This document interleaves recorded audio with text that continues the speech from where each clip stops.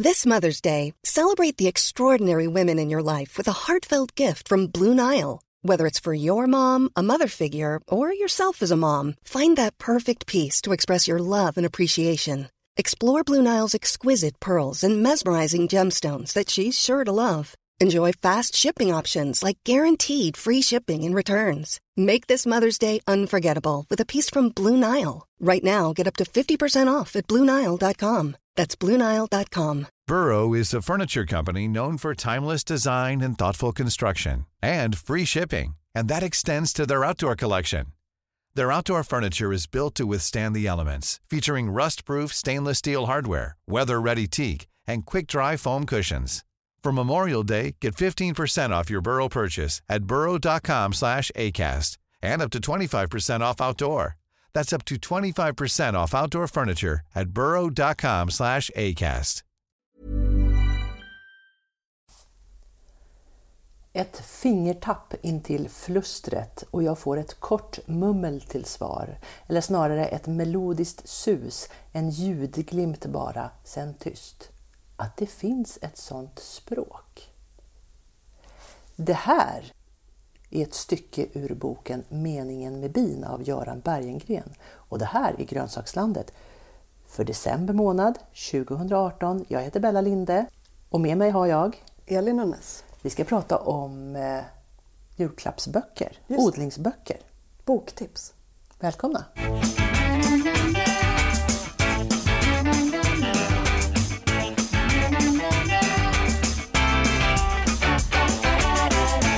Na na ni na ni na na na na na na ni na na na ni na na na na na na na ni na ni na. Jag är officiellt imponerad. Bra, tack. Jag kan inte sjunga. Berätta om den här boken. Det där var ju helt sjukt poetiskt skrivet. Är det en poesibok? Nej, det är så fint. För det här är en liten bok med gult omslag med ett bi som omslagsbild. Det är en person som heter Göran Bergengren som har skrivit den. Och boken heter Meningen med bin. Och Göran Bergengren, han har alltså varit biodlare i evigheters evighet.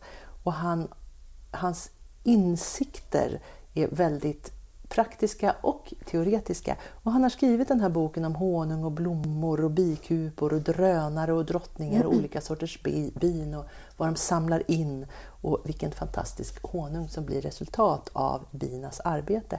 Och inte minst om hur bin är våra hjälpare i trädgården, våra arbetskamrater för att de pollinerar de växter som sen ska bli grönsaker. Det här är en väldigt fin liten bok som jag tycker mycket om. Den är alldeles ny och den tycker jag är en bra start på det här avsnittet som handlar om böcker inför julen. Vad har du något, Elin? Alltså jag tycker det är så fantastiskt det här med högläsning. Jag rotar lite min hög här också. Jag var och hälsade på några vänner som odlar en väldigt vacker trädgård i Örbyhus strax utanför Uppsala. Och vi satt i deras trädgård och jag hade missbedömt tiden. Så jag hade med mig 2 långpannor med obakt kavring som jag liksom var tvungen att langa in i deras ugn. Och medan så här kavringen gräddades så var det en av våra vänner som tog fram en bok och läste en dikt högt. Vilket ju är såklart, allt det här är så super pretentiöst. Att sitta bredvid liksom luktärterna och kavringen bakas och någon läser högt. Men jag tyckte det var så himla härligt. Vet du, det där känns så där gammaldags. Exakt. Och värdigt, tycker jag. Vad skulle Bloomsbury-gruppen göra? De skulle läsa högt i doften av kavring och luktärter. Exakt. Ja, men eller hur? Det där är högläsning är inte dumt. Nej. Faktiskt. Och man kan ju strunta i att lyssna på orden. Man kan bara höra melodin. Verkligen. Det som blir som musik, det blir avkoppling. Det tror jag är jättebra för människor. Jag är glad att du säger det. För nu ska jag pröva den här teorin och läsa ett lite längre stycke. Oj! Och vad är det du läser? Jag tänkte läsa ur en av mina absoluta favoritböcker som heter Min örtagård av Anne-Marte Borgen. Just det, henne har vi pratat om tidigare. Jag hoppas att jag inte har läst det här tidigare. Nej, det har du inte gjort. Läs nu. Ja. Gammelmorbror Per övernattade i sin likkista varje torsdagkväll. År ut och år in, så sammeten blev sliten och måste bytas ut. Stora buntar torkad malört låg i kistan så att varken mal eller råttor vågade sig dit.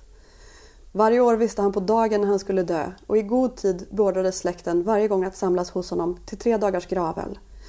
Traditionsrik familjefest blev det, med fest och fylla, slagsmål och dans, sång och ingen kyrkång. Kaggar med malartsbrännvin och hembryggt enöl och stora och små tändstop stod uppradade på långbordet.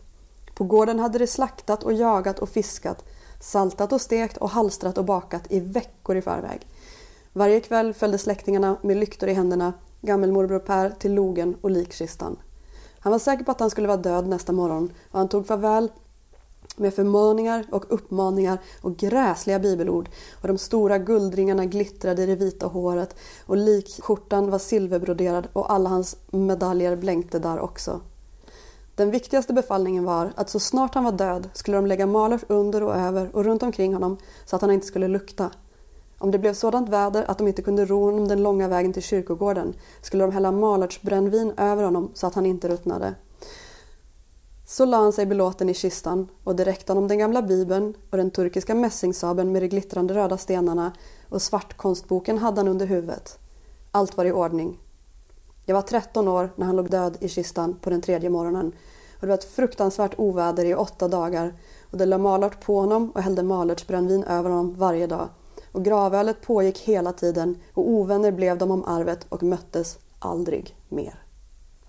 Det är ju fantastiskt text. Men jag kan inte låta bli. Du bara räckte upp handen halvvägs igenom. Ja, men, är det därför du odlar malört? Detta stämmer. Är det det? Ja. För att du ska ha det omkring dig, på dig, runt dig och det ska hällas över dig? Över mig när jag ligger i min kista på 3:e morgonen. Men du, det där är ju en jättefin bok. Den finns inte i bokhandeln. Nej, det här är en gammal bok från 1979. Det var på 1900-talet. Samma år som jag föddes. Var får man tag på den? Antikvariat.net brukar jag vända mig till. Mm. Och när du säger att den är från 1979 så kan jag då inflika att det här är inte bara ett avsnitt som handlar om böcker, om trädgårdsböcker, utan det är också det klimatsmarta julklappstipsprogrammet. Eller hur? Ja. Att man inte behöver köpa nytt utan man kan handla på antikvariat, man kan leta i boklådor och på loppisar, på andrahandsbutiker eller som i mitt fina hus där jag bor i stan, i soprummet, för där har vi en bokhylla där folk ställer böcker som de inte vill ha. Det är superbra. Det är jättebra.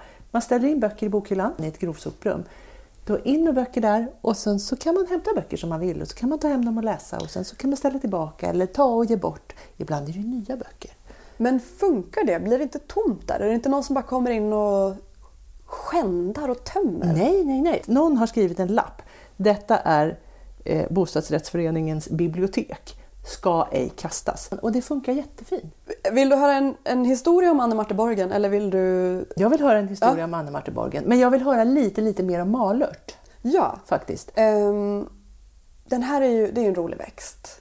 För att alltså förr i tiden, innan man visste riktigt vad sjukdomar kom ifrån. När man liksom fortfarande trodde att det kanske var en stråle från rymden som kom ner och gjorde en sjuk. Eller det kanske var smutsig liksom luft. Ond luft som man andades in och blev sjuk på det sättet. Eller man hade begått någon fruktansvärd synd mot Gud. Vare sig man ville det eller inte. Och så blev man sjuk som straff. Då skylldes också mycket på mask i magen. Alltså mask i magen var lite så här... Allt ifrån förkyld till ris i kistan till... en fot ramlad av. Det var något allmänt. Förmodligen mask i magen. Förmodligen mask i magen. Det är liksom. Och malört var en av de universalläkemedel som man använde sig av för att bota mask i magen. För att ta bort parasiter. Liksom. Den här parasiten som gjorde en sjuk. Tuggar man på det då? Eller? Nej, man gjorde det som med någon slags tinktur. Snaps var ju i sig själv en av de allra bästa medicinerna man hade förr i tiden.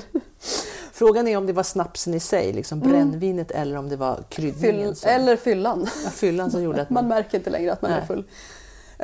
Man är sjuk. Det finns ju en... Man blir bara full, inte sjuk. Precis. Ja. Bland hårdrockarna jag känner så finns det en populär historia som handlar om ursprunget, etymologin bakom ordet skål. Som var att på vikingatiden så dräpte man någon. Och sen så tog man den personens skalle och så drack man ur den och så höll man upp den och så skrek man skål! Så där tror jag på den. Det stämmer tyvärr inte. Nej, precis. Utan den verkliga berättelsen är att man i Sverige var oerhört sjuk hela tiden och dog som flugor för att man inte förstod att man behövde tvätta händerna. Ever. Och då när alla låg och var sjuka så hade man bara en enda medicin och det var sprit. Och den serverades i en kommunal... Vadå? Skål. Så att man låg och dog och skrek bara skål, skål. Så och så det fick var man liksom skålen. Dödens rop. Ja, skål. Skål. Det är kanske därför man mår så illa efter en lite rejäl så bläcka. Det ju verkligen. Och då precis kryddade man snapsen med malört. Och nu så har vi ju en Nobelpristagare i medicin som ju faktiskt har bevisat att malört botar malaria, parasiten. Ja. Så att det här var ju folklåren gjorde en verklig vetenskaplig upptäckt i att malört tar bort mask i magen. Det var förra årets Nobelpristagare i just det, medicin, det stämmer. Ja, hur som helst, utan att det var vetenskapligt bevisat så bevisade de det. Precis, i praktiken. De hade den här instinkten och följde den. Det där är intressant hur instinkten kan vägleda en. Nej, men berätta. Nej, men det här är ju Carl Gustav Jung, den kända psykologen och mystikern. Han anser ju att det finns en massa universell kunskap på ett sorts astralplan i vårt gemensamma undermedvetna. Så finns den här kunskapen tillgänglig. Det är därför massa olika folk i olika delar av världen har gjort samma upptäckter ungefär samtidigt. Och han tror då att ett sätt att tillskansa sig den här kunskapen är att liksom försätta sig själv i ett translikt tillstånd. Alltså du kan inte vara någon dumbom som aldrig har tänkt på de här sakerna som gör det här. Utan du måste vara lite smart och du måste ha tänkt på det mycket och sen så försätter du dig själv i trans och så är det bara som att plocka äpplen kan man säga från kunskapens träd. Och det finns där. Det finns där hela tiden. På något sätt. Jag älskar att du håller på med det här. För ditt ansikte ser lite skeptiskt ut. Ja, jag är lite skeptisk. Jag är alltid lite skeptisk till sånt här. Och samtidigt så tycker jag mycket om att tro på sånt. Eller hur? Jag tycker om känslan att man behöver inte kunna bevisa allting vetenskapligt. Men berätta lite om Anne Marte. Det finns en historia om Anne Marte som jag älskar. Hon heter fortfarande Anne Marte vad? Borgen. Hon är norska. En norsk Eller var? Författare, precis. Som bodde på en gård som heter Knatten på en ö. Anne Marte var världskänd i Norden och kanske lite utanför. För att hon hade varit med och återuppväckt det här intresset för gammeldags rosor. Det finns ju moderna rosor som är väldigt motståndskraftiga mot sjukdomar och de blommar gång på gång. Men de luktar ingenting och de ser liksom väldigt kliniska och plastiga ut. Och Anne Marte var delaktig i en revival av gammeldags rosor som är liksom väldigt dekadent. Har du koll på det här förresten? För jag vet inte, jag upprepar nu egentligen bara saker som folk har sagt till mig. Nej, jag har inte koll på det. Okej, då fortsätter jag upprepa. De här gammeldags rosorna är liksom väldigt dekadenta och doftar starkt. De är lite sköra och känsliga men de återbetalar allt det här i sin liksom enorma skönhet och väldoft. Och det här var Anne Marte med om att skapa en hype kring. Ja. Hon hade en rosenträdgård vid sitt hus Knatten som var liksom världsberömt för att den var så vacker. Hon skriver om den i en bok som heter Min rosengård. Som var enormt hypad. Så den här odlingsboksförfattaren som jag pratade med, hon var i början av sin karriär, hon var på väg ut till Anne Marte för att göra ett reportage om den här fantastiska rosenträdgården. Och så kommer hon dit med båt som lägger till vid stranden och Anne Marte möter henne vid båten. Hon har liksom långt svart hår och massa svarta hundar som slänger runt hennes ben och hon har liksom en fullkomligt livsfarlig utstrålning. Alltså det här är en häxa så nära man kan komma i dessa tider. Och hon välkomnar den här journalisten och de går liksom upp emot huset igenom det som i de här väldigt liksom tydligt beskrivningarna i böckerna så skulle rosenträdgården ligga där de går. Och där finns ingenting. Det är tomt. Det är bara mark. Tom mark. Ja. Och den här journalisten, hon är så här: herregud. Hon har hittat på allting. Hon är ett geni. Det här är skönlitteratur. Det här är inte faktaböcker. Och blir superimponerad. Men är så ung och grön så hon vågar liksom inte säga någonting om det här. Utan hon genomför den här intervjun och lämnar artikeln. Ett par år senare så får hon reda på att Anne-Marte planterade den här trädgården, den här rosengården, som en kärleksförklaring till sin man. Och när han dog och Anne-Marte hade sorg så dog alla rosorna.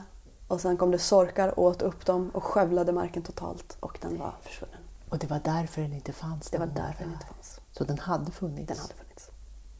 Det är Anne-Marta Borgen. En författare i tiden. Eller dåtiden. Eller dåtiden. Fantastiskt. En häxhistoria. Ockult historia. Helt klart. Det är väldigt spännande. Det tangerar malörten, tycker jag. Magin lever fortfarande. Ja. Den sitter ju här framför mig i form av Elin Unnes. Du är lite magisk. Men jag själv är ju en praktiker. Jag är en tant med fötterna stadigt på jorden. Och jag har nu en bok som jag vill rekommendera. Det här är faktiskt en ganska ny bok. Den kom här om året och den heter Permakultur, framtiden i din trädgård. Den är skapad av en familj som består av Ylva, Johan och Siri Arvidsson. Och de har alltså vid ett litet torp i Västergötland en plats som heter Trävattna i Västergötland. Bara namnet är så fantastiskt. Och gården heter Borrabo. Dit kom de för ett 10-tal år sedan från Göteborg och köpte det här lilla torpet som fritidsbostad. Och så blev de så förälskade i det och kände att vi måste bo här, vi måste leva här, för vi måste leva i samklang med naturen. Och då läste de på om permakultur. Permakultur är ju ett... Är inte det lite lullull? Nej! Är inte det lite mycket ord? Vad sa du att det var? Mycket ord bara. Nej, det är inte bara ord. För vet du vad permakultur är? Man snackar så mycket om permakultur, ingen människa vet vad det är. Exakt. När jag kom till Borrabo, då kan jag säga att jag fick borra ner mig i kunskapen om permakultur. Och permakultur är ett planeringsverktyg. Det är inte så här, vi odlar utifrån permakulturens principer, utan permakultur är ett planeringsverktyg. Så med hjälp av planeringsverktyget permakultur kan man skapa sina odlingar och sitt liv. Så det handlar inte bara om odling, utan det är mycket större. På vilket sätt då? Hur då? Det känns fortfarande lite flummigt för mig. Jag blev helt... Du gillade det? Jag gillade det jättemycket. Du gör inte det? Jag är lite mer övertygad, men jag förstår inte riktigt på vilket sätt det ska fungera. Det här har jag lärt mig. Permakultur är ett planeringsverktyg som hjälper människan att samarbeta med ekosystemen.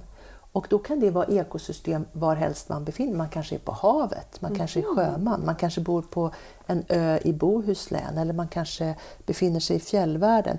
Eller i en stad.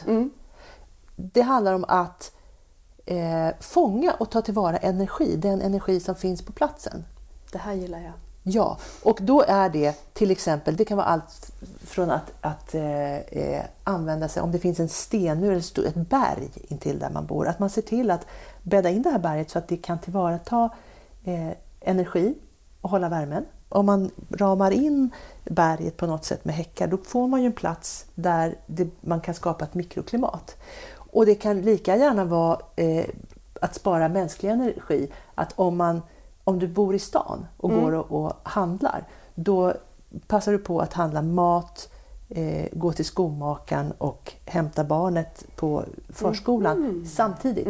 Så att du inte springer till olika platser hela tiden, utan du planerar din energianvändning. Aha. Och det tycker jag var så himla... Det är ju smart. Just det låter som en app fast i ens hjärna. En hjärnappen. Så vad innebär det rent... fortsätt. Nej, men det handlar om att fånga och ta vara på energin som man har omkring sig där man bor. Och oavsett så det handlar alltså inte bara om odling. Sen handlar det också om att bygga nätverk med både människor och djur. Att man ser till att man samarbetar. oavsett om man odlar eller om man har en gård med djur eller om man bor i stan. Det handlar liksom om hela tiden att bygga de här nätverken så att man på något sätt använder naturresurserna, ekosystemtjänsterna så effektivt som möjligt. Så att man inte slösar bort grejer. Och det tredje är att man sluter kretslopp. Och då hade de ett fantastiskt exempel på den här gården som jag tyckte var så otroligt häftigt. Att de hade dammar, de hade så grävda alltså dammar djupa, kanske 1,5 meter djupa. Och då ledde de från taket på sina byggnader, så ledde de ner vatten via stuprännor och ner i marken. Och så hade de grävt ner någon slags trattar ner i marken som ledde allt som regnade, allt vatten som överhuvudtaget liksom kom från ovan, åkte via taken ner i de här rören och så ner till dammarna. Och i dammarna hade de fisk, guldfisk till exempel, som simmar runt och bajsade. Och då kan de använda det här näringsrika vattnet till odlingarna. Samtidigt så fungerade dammarna som värmekällor. Liksom de skapar ju bara av dammarnas egen värme, så skapar ju det ett mikroklimat så de kunde odla. De fick jättefint mikroklimat kring dammarna. Och det är ju ett sätt att sluta systemen. De använder vattnet på flera sätt. Och kändes det som, alltså, för det här är ju det här låter ju superspännande. Ja. Men fungerar det i praktiken? Alltså kan du se när du är där att det här är en permakulturodling?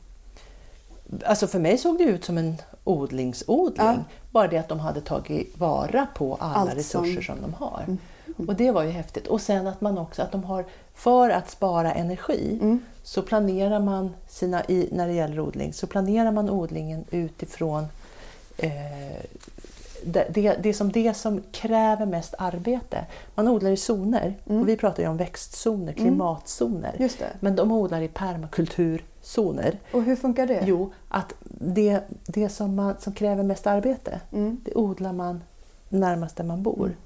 Så precis in till huset så odlar man 1-åriga växter. Och sen för att man måste gräva och vattna och gödsla. Ja, där behöver man man behöver se till dem där. Och så i zon 2 som ligger en liten bit ifrån så har man perenner som inte kräver lika mycket arbete. Så man säger så här, zon 0 det är själva boningshuset.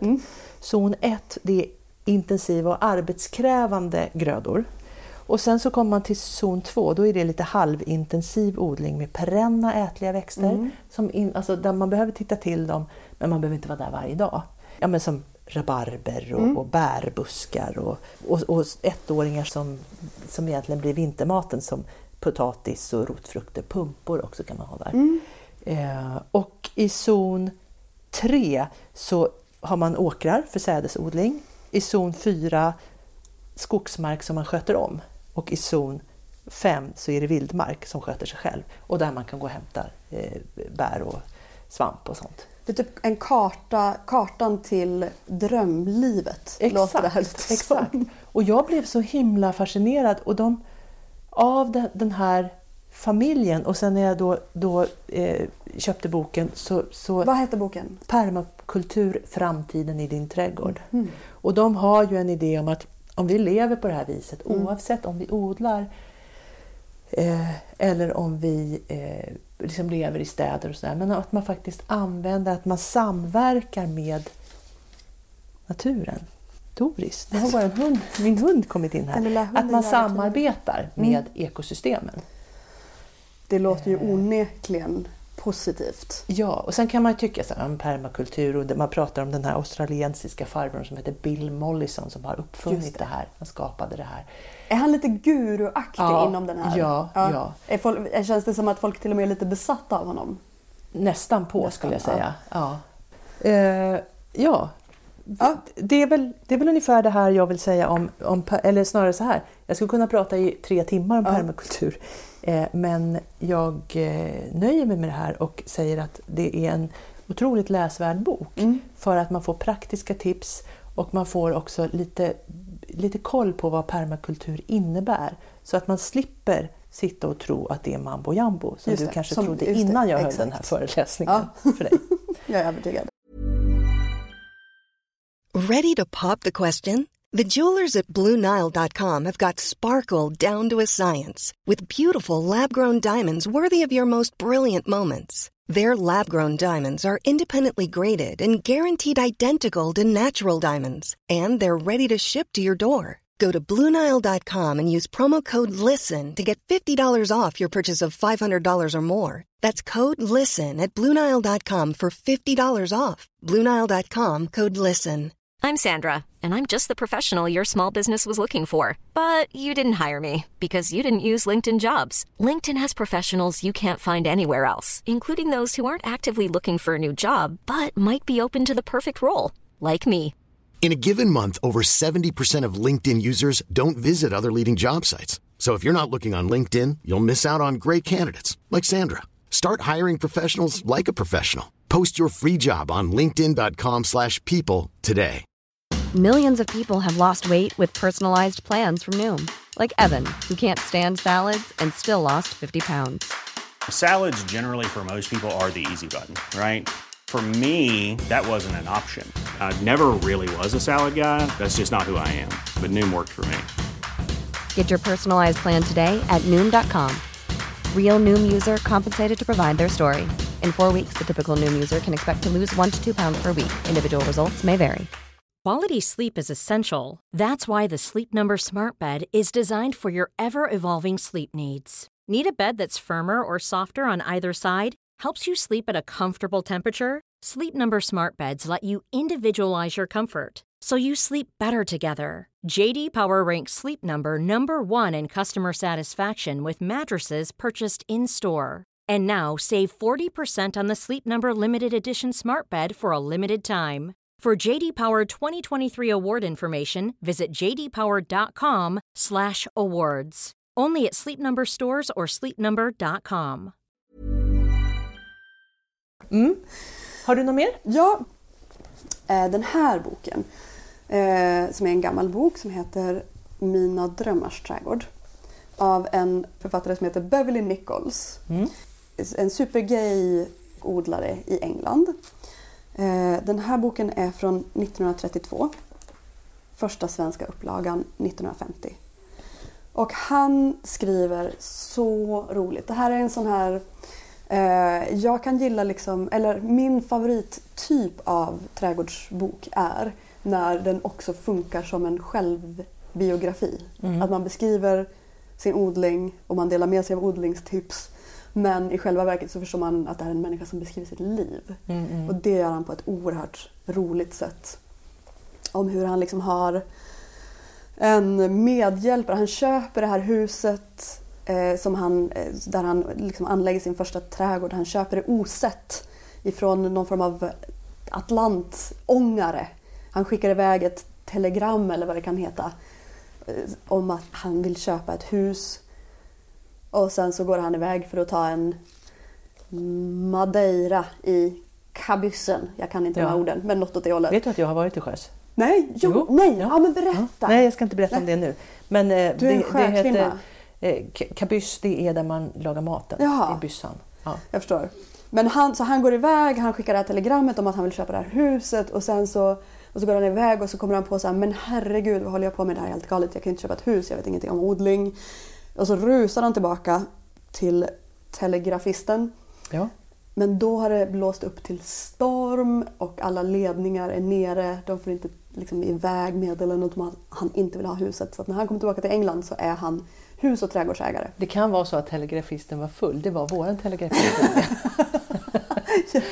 Det är underbart att det är ett problem på till sjöss. Det var det. Ja, gnisten. Han var alltid packad. Mina drömmar om att bli sjöman. Vad sa du? Han kom tillbaka till England och då var han hemmansägare. Så den här boken, Mina drömmars trädgård, handlar om hur han kommer dit och lär sig odla. För att han av misstag, och faktiskt potentiellt, nu när du sa full, att han potentiellt gjorde det på fyllan, kände jag nu när jag berättade den här historien. Ja. Och den är så rolig. Och han är besatt av att det ska blomma på vintern. Riktiga vinterblommor. Och det är liksom, det kanske inte går att översätta till 100% i svenska förhållanden, men det betyder att han liksom tipsar om ganska tuffa blommor. Så är det här som en skönlitterär bok men med tips? Ja, det kan man säga. Vad härligt. Ja, den är jättebra. Då kommer praktiken fram här. Och jag vill lyfta fram en gammal sköning som jag ofta återvänder till. Och det är Självhushållning i trädgården av John Seymour. Det är liksom självhushållningens fader. Men har du läst, förlåt nu måste jag, handen på hjärtat. Har du läst hela den här boken? Jag har läst hela den här boken. Wow. Jag har läst hela boken en gång. Alltså läst den en gång. Och sen återvänder jag till den hela tiden. För att jag tycker att den är så både fin och rolig. Och Seymour har ju gjort en bok som heter för självhushållare. Där han beskriver självhushållning på en liten gård med allt, med djur och sådär. Men här är en version som bara handlar om trädgården. Så det är inte grisodling eller så håller du din ko. Den här boken är från 78 och den kom ut i Sverige 1982. Och den ser verkligen så här skönt gammal ut. Visa, får jag se? Håll upp den. Den är så här tecknad. Ja, en teckning på omslaget. Ja, men det som är så fint med det här, alltså det är mycket som har förändrats.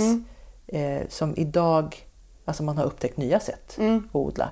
Men det jag återkommer till, det är den här planeringen av husbehovsträdgården. Hur man kan dela in den i olika kvarter och var man sätter komposten och var man har växthuset och i anslutning till huset. Och det påminner lite om hur man gör enligt permakulturen. Om ni undrar vad det är som låter, då är det hunden Doris som ligger här och snarkar. Som nu också började vifta på svansen när du nämnde hennes namn. Ja, hon blir glad då. Den här boken finns ju inte att köpa längre, utan den får man jaga på antikvariat.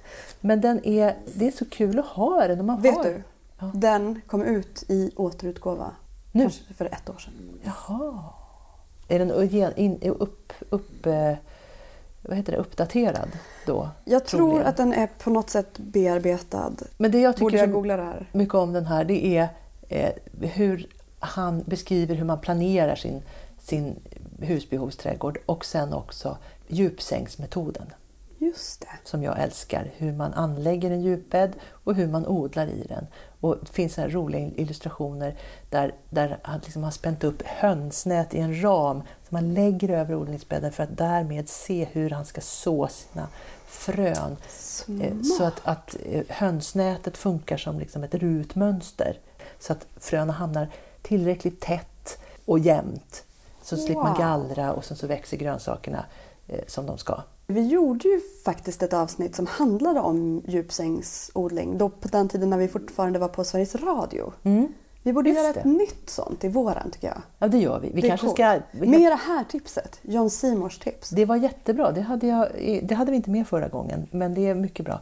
Det tycker jag vi gör. Ja. Ett djupbäddsavsnitt kommer framöver. Vad mycket vi ska göra. Mycket. 2014 kom det en återutgåva på den här. Det var ett par år sedan. Och, men jag tycker att det är härligt att ha de här gamla. Den här finns ju på antikvariat.net. Den dyker upp hela tiden. Den måste ha varit en sån stor säljare. Men jag tycker att den är jättefin för att den är heltäckande och den ger väldigt mycket information. Och sen så är det mycket som är gammalt. Som i den här gamla utgåvan så heter de latinska familjenamnen någonting annat än vad de gör nu. Så man har ju ändrat. Det låter ju som att det är oläsligt. Nej, det är inte oläsligt. Det är mycket läsligt och det är väldigt roligt. Men det här är så himla roligt att du har med den boken. För titta vad jag har med här. Kära John. John Seymours bok The Fat of the Land. Den har inte jag sett. Vad är det här? Alltså den är så rolig. Den här är... Du vet när man pratar om film så pratar man ju om att det finns en prequel. Att först kommer The Ring 1. Eller bara The Ring. Och sen kommer The Ring 2. Och så kommer The Ring 3. Och sen kommer The Ring 0. Man ska kapitalisera på det här konceptet. Och så får man liksom veta vad som hände innan. Inför den här första filmen. Nu fattar jag vart du vill komma. Så det här är The Fat of the Land av John Seymour. Är en prequel till den här självhushållningsbibeln som han skrev när han liksom hade testat allting och lärt sig allting och var fullärd. Den här boken handlar om tiden innan den tiden. Innan han blev en guru. Exakt. Helt enkelt. Och i den här är det illustrationer av hans fru Sally. Inte av hans fru Sally utan som Sally har gjort. Exakt, ja, just bra. Det är inte krokibilder som han har gjort. Nej, precis. Som handlar om hur de köper sitt första hus på landet. Och de köper det för att de har bott på en båt. Och sen så börjar Sally få en massa barn. Och han tycker att det är så problematiskt för att han är så här: kom och skota rodret Sally. Och då kommer hon liksom med ett barn på varje höft och är en liksom väldigt inte så funktionell sjöman. Andre styrman till honom där. Och sen det i kombination med att den här båten sjunker.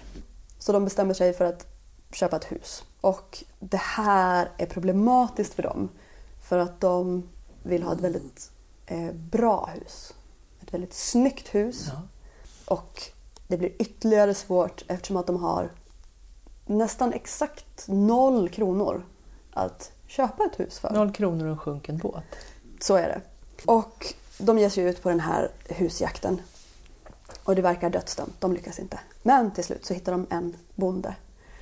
Som då har en riktigt avlägsen stuga mitt ute i ingenstans. Som de kan få hyra för 10 pund om året. De skaffar sig det här huset och inser att de inte klarar av att åka och köpa mjölk en gång i veckan. För att det är så långt och deras barn dricker så mycket mjölk. Och de har inte heller någon bil utan de måste liksom sela på hästen och åka iväg och köpa mjölk. Så då skaffar de en ko. Och jag måste bara säga, den här är alltså från 1961. Så det var inte som att det var så här häst- och vagntider. Nej, 61, men då fanns det ju bilar. Det fanns bilar och det var bara, de var lite excentriska. Ja. Så då skaffade de en ko. Och kon ger så mycket mjölk så de kan inte göra av med all mjölk. Så då skaffar de en gris för att ta tillvara på all den här mjölken så att de kan liksom ge mjölk och skulor till grisen. Och grisen måste ha mat så då börjar de odla jordärtskockor som är så här stärkelserikt och nyttigt för grisen. Och sen så måste de odla hö och säd till kon så då skaffar de åkrar och sen så måste de orkar inte heller åka och köpa mat hela tiden så att då anlägger de grönsaksland. Och sen är bollen i rullning och det ena leder till det andra och vips så är han självhushållningsguru. Det är John Seymour det. Men den här boken handlar om allting han misslyckas med. Hur han inte vet han skaffar en ko utan att veta hur man mjölkar en ko. Och han skaffar grisar utan att veta hur man tar hand om grisar. Och han säger så här, det enda sättet att lära sig att mjölka en ko är att ha en ko i en spilta som måste bli mjölkad. Och hon blir argare och argare och höter sen länge. Det som är höt som liksom ska hålla henne lugn är sen länge uppätet. Och hon får ont i djuret och det är liksom minusgrader ute och nu måste du mjölka en ko. Och då kommer du att lista ut hur man mjölkar en ko. Trial and error helt superfunktionella tips delar John Seymour med sig över den här boken. En stark rekommendation. Vad bra. Och sen vill du ge någon slags julklappstips från kronprinsessan Victoria till hela folket, eller? Ja. Vi har ju börjat lägga upp det som vi kallar för de försvunna avsnitten. Det försvann en massa avsnitt från internet. De finns nu återigen på internet. Producent Estrid, vart är det de finns nu igen? De finns i den här feeden där den här podden finns. De finns i feeden där de här avsnitten finns. Lite nedanför den här. Man scrollar ner bara och så hittar man dem. Ja. Så att allting finns samlat nu på den här plattformen som vi ligger på nu. Acast. Men finns också på iTunes då, så att man kan prenumerera precis där man vill. Hur som helst, jag satt och lyssnade igenom gamla avsnitt och jag ville bara ta upp, vi hade en sån himla bra idé som handlade om att vi föreslog att våran framtida favoritregent, kronprinsessan Victoria, minns du? Ja, hon borde verkligen starta någon form av köksträdgårdsodling på Haga. Hon borde odla upp Haga. Ja. Borde, säger vi också. Vi kan hjälpa henne. Exakt. Vi kan komma dit och gräva. Vi behöver inte gräva, vi täckodlar. Exakt. Men jag bara kände att det här var en sån himla bra idé att jag måste bara så här nämna det en gång till. Hur ska vi göra för att få till det där? Vi borde komma på ett klatschigt namn på det här. Haga Sessans... Nej men Hagahagen. Haggan på Haga. Nej. Hoppsan. Ja, men jag ville bara lyfta den här frågan en gång till. En stor köksträdgård på Haga. Ja, men sådär som Michelle Obama gjorde utanför Vita huset. Hon odlade för att visa att det går att odla för självhushållning. Och så bjöd hon in lokala skolklasser som fick hjälpa till och lära sig odla. Ja. Och sen så tog hennes kock på Vita huset tog hand om liksom överflödet och skörden. Och sen så det som de inte kunde använda själva, det skänkte de till ett lokalt soppkök. Så att liksom folk som inte hade någonstans att bo eller inte kunde laga sin egen mat eller inte hade några pengar kan liksom få ta del av det här överflödet som hon hade i sin köksträdgård. Och jag kan liksom bara se kronprinsessa Victoria framför mig i den här situationen. Och grejen är att kronprinsessa Victoria, hon behöver faktiskt inte stå där själv med fröna. Men om hon har upplåten mark, hon behöver inte ens ha det precis runt knuten. Hon kan ha det några meter ifrån huset. Jag tror hon skulle älska det. Ja, det tror jag också. Därför att det ligger helt i linje med hennes klimatengagemang, miljöengagemang. Och hon skulle få så god mat. Hon skulle få god mat. De små prinsarna och prinsessorna skulle få god mat. Lära sig odla. Barn skulle kunna komma dit och lära sig odla. Och som sagt, hon behöver inte stå där själv och undervisa. Jag kan se hur Daniel skulle kunna... Jag kan se hur du är där och talar. Jag kan se oss båda. Ja. Men okej, för jag måste bara säga, jag tycker absolut att vi ska göra det. Men vi borde uppfinna en hashtag för det här. Så att alla kan peppa prinsessan Victoria att göra det här på sociala medier. Sessan som odlar. Ja, Sessan som odlar. Om det är en lyssnare, alltså våra lyssnare är väldigt smarta och har ofta väldigt mycket bra förslag. Om det är en lyssnare som har ett förslag på en hashtag för köksträdgården på Haga. Så kan de helt enkelt bara lägga upp det som en kommentar på vårt Instagram-konto i anslutning till den här bilden som kommer upp till det här avsnittet. Ja, tack. Och förlåt alla som inte har Instagram. Så avslutningsvis då en hashtag för odling på Haga. Tack. Och vi uppmanar kronprinsessan Victoria att ta tag i det här. Ja. Är det här slut för den här gången? Det är slut för den här gången. Då tackar vi för att ni har lyssnat på Grönsakslandet. Jag heter Bella Linde. Jag heter Elin Nunnes. Vår producent är som vanligt Estrid Bengtsdotter, den fantastiska. Tack så mycket. God jul, va? God jul. Snart.